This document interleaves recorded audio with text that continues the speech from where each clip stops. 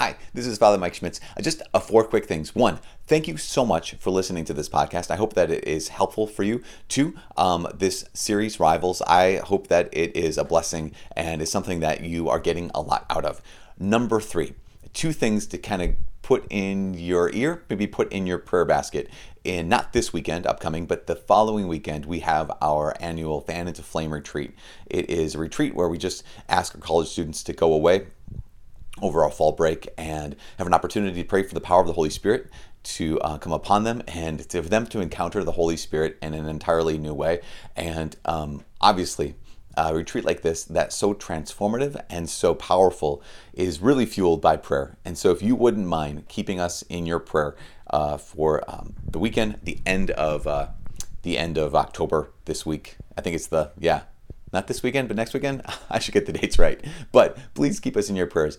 The last little announcement is, as you might know, every year we have a thing called Give to the Max Day.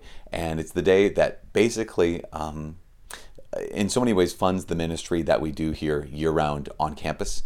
And this year, Give to the Max Day is Thursday, November 15th, 2018. So if you wouldn't mind, if this ministry has been a blessing to you, if you wouldn't mind praying about whether God is asking you or calling you, or even just giving you the opportunity to support this ministry financially, that would be a huge blessing. I'll have more little announcements like this in the next couple of weeks, but I just wanted to put this in your prayer buckets. Please pray for that retreat. And please pray about whether the Lord is asking you or inviting you, or again, as I said, just even giving you the opportunity to support this ministry financially. Regardless, if you wouldn't mind keeping me personally and all of the students, collectively, this ministry in your prayers, it would be a huge blessing. Thank you so much, and I hope you enjoy this second section of the series we have, Rivals.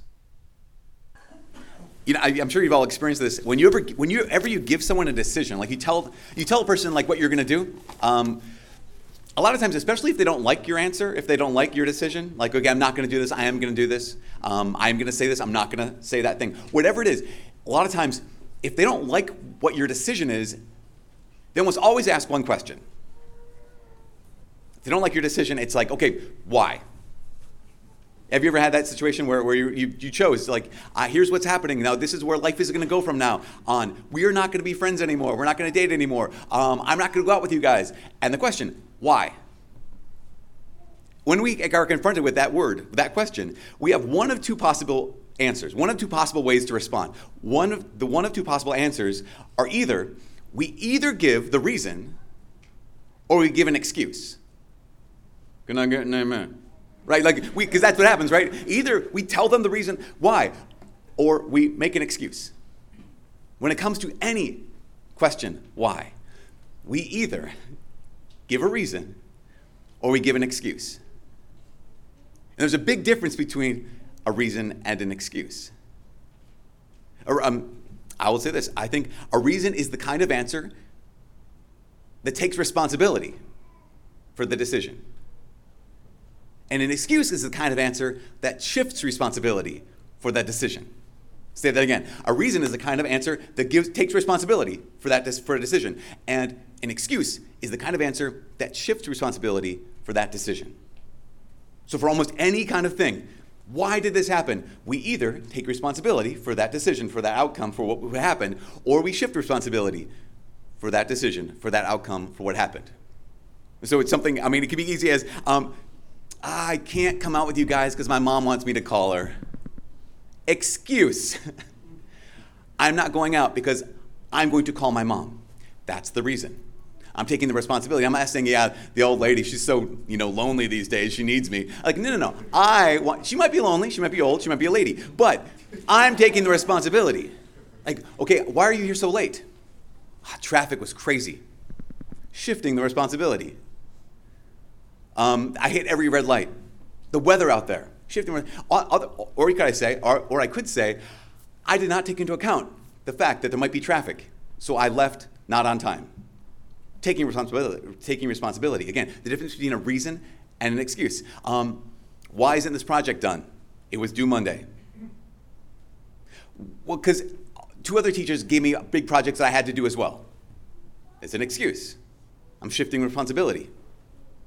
Reason, I did not take the initiative to look at the syllabus and realize that there were 3 projects that were due on one time and one day, and so I chose to do the other 2 rather than yours, Professor. Reason. Doesn't have to be a good reason. He or she doesn't have to like it, but that's the reason. The reason is an answer that takes responsibility for the decision, and an excuse is an answer that shifts the responsibility for the decision. And no, of course, I want to note this, a little caveat number 1 of the day. And there's going to be 3. Caveat number 1 is there are times when a reason actually sounds like an excuse when it's not your responsibility. Because we all remember the day when, a buddy asks you to, hey, could you spend the night this weekend or spend the night this Friday? And you're like, my mom says I can't. That's not an excuse. That's a reason. Because why? Because you're not the one who decides. You're not the one responsible for, yes, I'm going to spend the night somewhere other than home. She is. And so that's actually not shifting the responsibility. That's not an excuse. That's the reason. She's the determiner. But when it's your choice, when it's my choice, when we get to make the decision, we either take responsibility for that decision or we shift responsibility for that decision. So here's the thing, rivals. As you might know if you were here last weekend, we started this series last weekend, a 4-part series, Rivals. It's called Rivals. We tried to define what a rival was. Last week we said that a rival is a person or a thing that is competing with another for the same objective. That any rival is a person or a thing that's competing with another for the same objective. That thing or that person is a rival. And we recognize that there's all sorts of rivals that we allow into our lives. But there are some relationships that don't tolerate rivals. There's some relationships in our lives some that do. Friends, it's nice to have a lot of friends. Roommates, nice to have a couple different roommates. But there's a couple of relationships that do not tolerate rivals. We talked about that last week. We said when it comes to marriage, that's a relationship that doesn't tolerate any rival. And when it comes to our relationship with God, that is a relationship that doesn't tolerate any rival, because both of those relationships, they came to a moment, and maybe they have multiple moments. They came to a time where it was like all or nothing. It was I'm all in or I'm all out. And if you're all in, there cannot and there may not be a rival. But we have rivals in our lives. Specifically, we have rivals in our lives when it comes to God. And so when it comes to hey, why do you have that rival in your life? Sometimes we can give a reason, and sometimes we can give an excuse. Sometimes we can take the blame, and sometimes we can shift the blame. So let's go to the rich young man today. Here's the gospel. The story of the rich young man in Mark's gospel is absolutely fascinating. I want to set the context up. So a couple of different steps. 1, rich young man comes for Jesus and says, good teacher, what must I do to inherit eternal life? Jesus responds, why do you call me good? No one's good but God alone. But here's the deal. Keep the commandments. The guy's like, done. Check that box. I'm super good, Jesus. You have no idea. I pass all my Sunday school classes and I go to Mass every Sunday. The guy's like, I've done all that. Jesus, okay, right. Wonderful. You're lacking one thing. Go, sell everything you have, give it to the poor, then come follow me. And then you will actually have riches in heaven. Then you will have eternal life. It says that he went away sad. And it gives a reason. It says he went away sad, and then it gives the reason why. Because he had many possessions. That's the reason. Here's the thing. Whether that's an excuse, I got all this stuff, I can't give it away, or whether that's a reason, might make a difference. But let's go down this road. Look, just examine the life of the rich young man. Just imagine you were in his shoes. Because sometimes I think we just imagine he's just a really wealthy kid. He did a .com startup and he just got $1 gajillion and he's only 22 and he's living the life and just hey, give it away, dude, and come follow me. That is not the case with this guy. Because they didn't have any get-rich-quick. They didn't have any self-made millionaires back in the day. If this guy is wealthy, he is wealthy because his family has been wealthy for maybe generations. That someone in the past had worked very, very hard to accumulate all of this wealth. And then every one of his ancestors had worked really, really hard to preserve that wealth. And then what they did is they entrusted him with this wealth. With the idea that, okay, here's the deal. This is not really yours. This is the family's. I was talking with a man recently. He's a development director, so he does a lot of professional fundraising. And he talked to me about capital campaigns. He said a capital campaign is interesting because in a capital campaign where you're trying to raise a lot of money, he says there's often times you have to make an ask for what they call a capital gift. He says no one understands what a capital gift is. And I said, you're right, I don't. So he told me. He said a capital gift is a lot of times when you donate stuff, you donate from your surplus, right? You donate from your spare, your excess. But the capital is the thing you protect. And he gave the great example of, see, we know like the Rockefellers, right? In this country, that one of the wealthy family names is the Rockefellers. And he says, the Rockefellers, here's the deal, that way back in the day, Dwight D. Rockefeller, whatever his name is, Edgar Rockefeller, I don't know, Orville Rockefeller, what he did is he made the fortune. And so no, if you're part of the Rockefeller family, you are living off the fortune, which basically you're living off the capital. And so like the cardinal rule of getting an inheritance like that, the cardinal rule of being a Rockefeller is don't ever touch the capital. You live off the interest of the capital, but you never touch the capital. Why? Because you did not make this money. You did not preserve this money. This is not really your money. You're here to take care of this and pass it on to the next generation. Never touch the capital. You have one job. Do whatever you want with the surplus, but do not do whatever you want with the capital. This is not your disposable wealth. The capital, to give into the capital, a capital gift, is when you cut into the body. Now here's this man. Jesus says, don't just kind of give from your surplus. Jesus says, actually, don't just cut into the capital. Jesus says, what I need you to do, take everything your family has ever made that's been entrusted to you, sell it, give it away, and then come follow me. For the rich young man to look at Jesus and be like, I walk away sad because I have many possessions, that's a pretty good reason. That is a good reason to walk away sad because you have many possessions. It's not an excuse. It's a good reason. But here is the big but. When someone has an absolute claim on me, when someone has an absolute claim on my heart, my reason for choosing something over that one person is still deadly. When someone has an absolute claim on my heart, when someone has an absolute claim on my life, if he's standing before God himself and God says, do this thing, whatever my reason, that reason is still deadly. My reason has become my rival. The reason has become the rival, even if it's a good reason. Because remember, when it comes to spouse, when it comes to God, it's either all or it's nothing.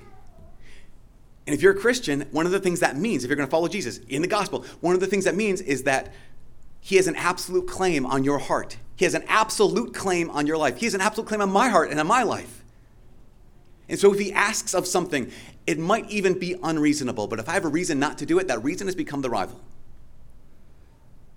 And the rich young man, he knows who Jesus is. I mean, it's kind of buried in the text, but he goes before the Lord and he says, good teacher. Jesus says, why do you call me good? No one's good but God alone. That's not Jesus saying, listen, I'm not God. That's actually Jesus like in a cryptic way saying, you got it. You know who you're talking to. You call me good because you know who you're asking this question of. And so when Jesus says, here's what you have to do, the rich young man, he hears this. This is the deal. This is why he went away sad. This is so, so important. Because I think sometimes I picture this, and when I was a kid, I used to picture him going away sad, like he just kind of, his shoulders slumped, and he kind of walked like Charlie Brown, like, wah, wah, wah, like, oh gosh, what a bummer of a Tuesday. The word that Mark uses for he went away sad is the word grieved. In fact, it's the same word that the gospel writers use to describe Jesus in the Garden of Gethsemane, when he is sweating blood for grief. This is not an easy decision for him. This is not something he's taking lightly. This is a very incredibly hard decision. It crushes his heart. But he chooses the rival.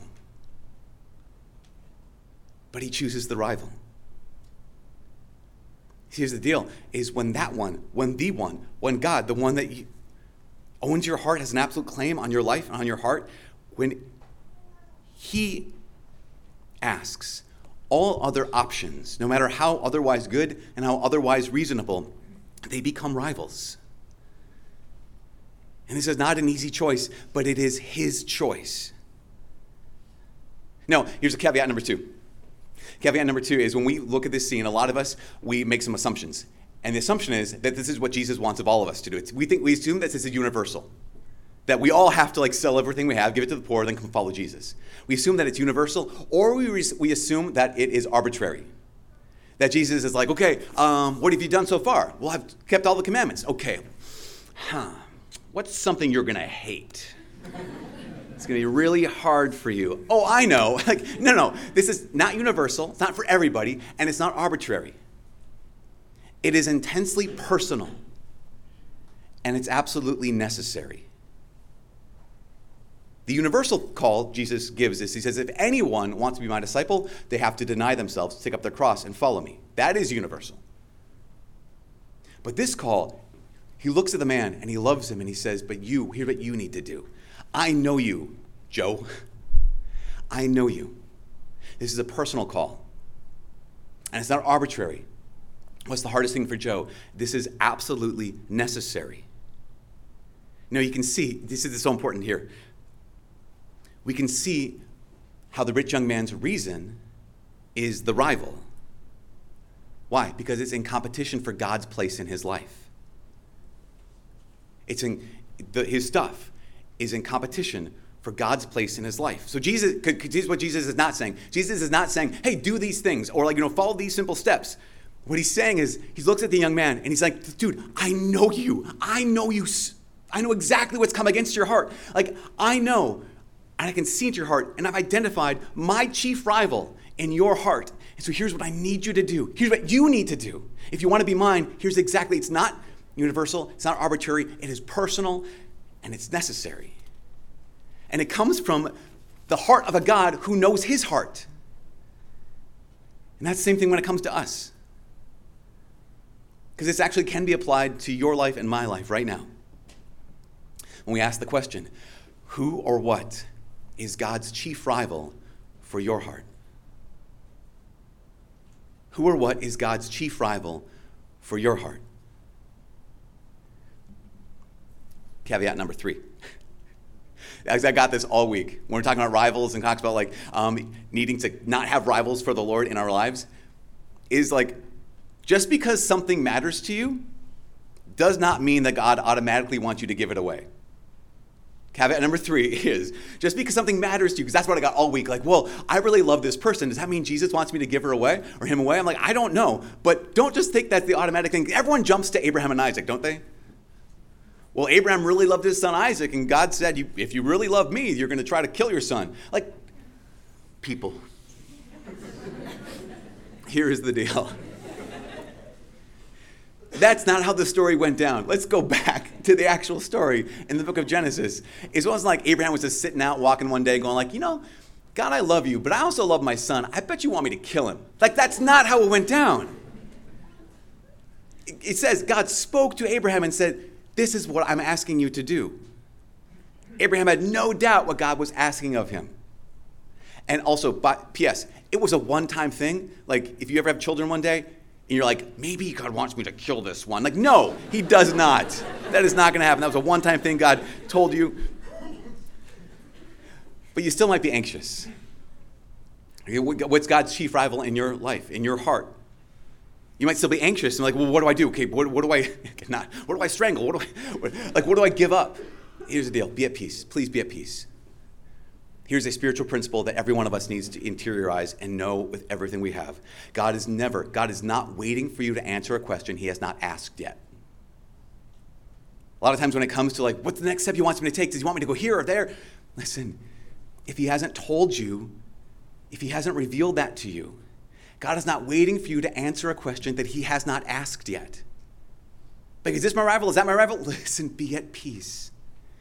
If he has not yet revealed to you the rival, then he is not waiting for you to eliminate the rival yet. So be at peace. God is not waiting for you to answer a question he has not asked. But, when he asks, when that day actually comes, then he needs you to answer now. When that day comes, when that moment happens, he needs you to answer at that moment. You know, this is so interesting. There's a couple other stories in the Gospels where, remember there's this one time when Jesus calls another young man, and he says, let me go bury my father first. And Jesus says, no, let the dead bury the dead. And I'm like, Jesus, man, you are so hardcore sometimes. Like, I don't get it. It is unreasonable. That is unreasonable. But Pope Benedict XVI talked about that, and he said two things. He said, it's reasonable for the man to say, I want to go bury my father. To say later. But Pope Benedict asked the question, he says, well, who knows when that will be? Like, yeah, you want to delay, but who knows when that's going to happen? And also, who knows if you will still then be able to choose Jesus? I don't know the future. But if Jesus asks me a question now, then I only have now to answer that question. The second thing is, an absolute claim can't be deferred for a rival reason. Jesus calls me to move an absolute claim. He has an absolute claim. It can't be deferred for a rival reason. I can't say, well, yeah, I want to do that, but right now it's too risky. I can't say, yeah, I want to do that, but at the moment, I still want to do what I want to do, even if it seems unreasonable. Why? Why might we all get to a point, we will all get to a point, when Jesus is going to ask us to eliminate a rival, and it seems unreasonable. It all comes down to one line in the gospel. You've already heard it twice. It's the one line where it says, Jesus, looking at him, loved him. The whole motivation. Love is the reason. Love is the reason. Love is the reason for choosing him, and love is the reason so many of us have for not choosing him. Or love is the reason so many of us have for choosing something else, something other than him. Love is the reason so many of us choose the rival. I love this or that more than I love him. Love is the reason. And here's the amazing thing. Love is unreasonable. Love is often unreasonable. And love is the thing that helps us kill our rivals. So here's the last thing. I don't know what God's going to ask you in the future. I don't know when you come up to him one day in prayer or wherever it is and he says, okay, here's the deal. Here's the rival. And you might have a bunch of reasons. I don't know what he's going to ask of you someday. I don't know your vocation. I wish I did. Be like, you're a nun. You're a brother. You're a priest. You know, the rest of you are married. Like, I don't know what that is. I wish I did. But here's the test. Here's the test. If your reason has become your rival, what has he asked? Like, what has he already asked of you? A couple examples. We all know, we're all Christians, we all know that Jesus has asked us to spend time with him in prayer every day. We all know that if we're going to be Christians, we need to spend time with Jesus in prayer every day. That it's actually not optional. But we also know that we all have reasons why we don't. Well, I'm so busy these days. Okay, that's your reason. The reason has become the rival. I don't know how to pray. Okay, that's your reason. Your reason has become your rival. I don't know, it just seems like there's this really difficult season in my life and I have all these other demands on me. Yeah, that's your reason. And your reason has become the rival. So I know that I have to do this. And I don't, and I have a reason. And the reason is my rival. We also have this when it comes to clear boundaries in romantic relationships. I know we're still dating, but we moved in together. Okay, you know actually, you might not know that that's actually a serious, deadly sin. You can't receive Holy Communion if that's what's going on. Here's what I mean. We had people in RCIA last year, RCIA, they were becoming Catholic, and I mentioned that just offhand, we all know that, right? And after class, this one young woman came up, she was like, I'm so sorry, I had no idea. She's like, I had no idea. I thought it was just a good thing. I thought we were going to save money, and we're going to get married in 6 months anyways, and so I thought it would just be a really good thing to do. You might be in that position. But for her, when she found this out, she was just crushed. Again, it was one of those rich young man moments. Because she had a bunch of reasons.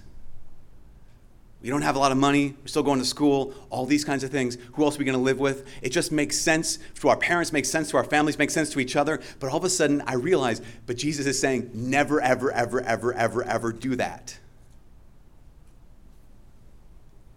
But the money, the reason, has become the rival. To her and her fiance's credit, they made some really hard decisions.